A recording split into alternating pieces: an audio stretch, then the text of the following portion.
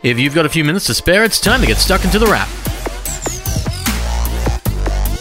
It's nearly the end of August 2020, and you're listening to The Wrap, Australia's fastest technology roundup. And it's about this time of the year that we'd normally be off to IFA in Germany to check out what's happening for the world of gadgets ahead of the holiday season. But not this year, because so much has happened. We're currently in a new normal, where travel is a little bit restricted, and that means that no one in Australia is flying to tech conferences for some pretty obvious reasons. Flying is clearly not on the cards for most of us, but even if it was, those tech conferences aren't really happening either. CES was on earlier in the year in January, but since then everything has either been cancelled or moved online only. Mobile World Congress, South by Southwest, E3, Facebook F8, Google I/O, Apple WWDC. Strangely, IFA is still going ahead, but for most it'll be online only, which basically means online announcements for what's new in tech all coming up in the next couple of weeks. IFA may well be going ahead, but Adobe's Max conference will be digital only, but also free. And that's a nice twist on the usual $600 US asking price that it comes with, meaning any creative around the world can attend and just from their desk. And it's one of the things that the work from home world has given us, with the ability to attend more things without actually leaving the home. Of course, working from home comes with other issues, such as wanting a better webcam for all of those meetings. You know, the endless Zooms and WebExes we have now. Plus needing better Wi-Fi to deal with how much bandwidth you and your partner plus kids are potentially churning through, and all of those saw news recently. This week, Sony joined the likes of Canon and Nikon with software that turned its cameras into webcams, but with a proper lens. If you have a Sony Alpha Series camera, or even one of its larger advanced point-and-shoots, and you have a Windows PC, you may be able to turn it into a better webcam than the one your laptop comes with. But it's Windows only for the moment, with no ETA on the Mac version. The Windows limitation is the same with the Nikon equivalent, while the Canon version appears to have both Mac and Windows sorted already. Better imagery for your picture is only one part of the news, with new Wi-Fi goods this week from D-Link, able to boost the bandwidth your home has. D-Link has two new Wi-Fi 6 mesh gadgets, devices that can work with other compatible mesh routers to basically provide a Venn diagram of Wi-Fi range for your home, but with a lot more bandwidth. Also known as 802.11ax, Wi-Fi 6 can deliver a lot more range and speed than its predecessors, though you do want Wi-Fi 6 compatible devices to get the most benefit. And that typically means new computers, new tablets, and new phones, like the Samsung Galaxy Note 20 Ultra, which is available this week and we're ready with our review of. And as expected, it's a big phone that feels like a tablet, delivering one of the biggest screens you can find today. At 6.9 inches, it's just a staggeringly big phone made of metal and glass, complete with some high-end hardware and 3 cameras on the back, cameras you can feel thanks to a thick and noticeable bump. It's definitely a phone that stands out, thanks in part to that enormous screen. We can't stress that enough.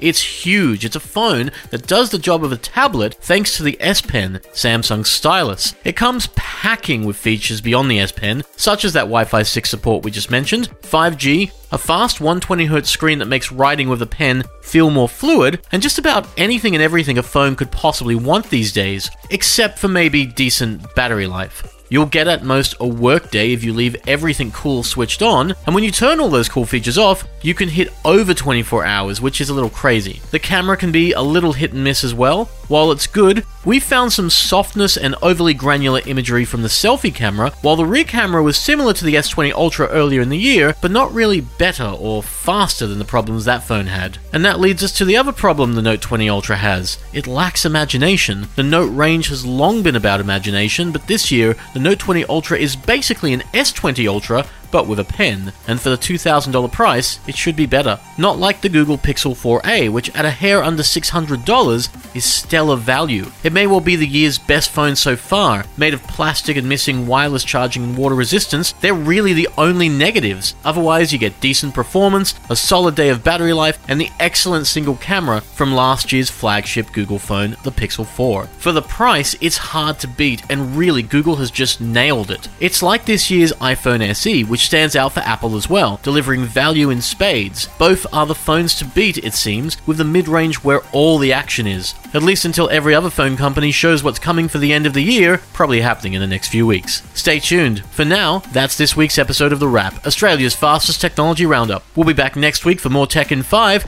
but until then, have a great one, and we'll see you next time on The Wrap. Stay safe, stay sane, and take care.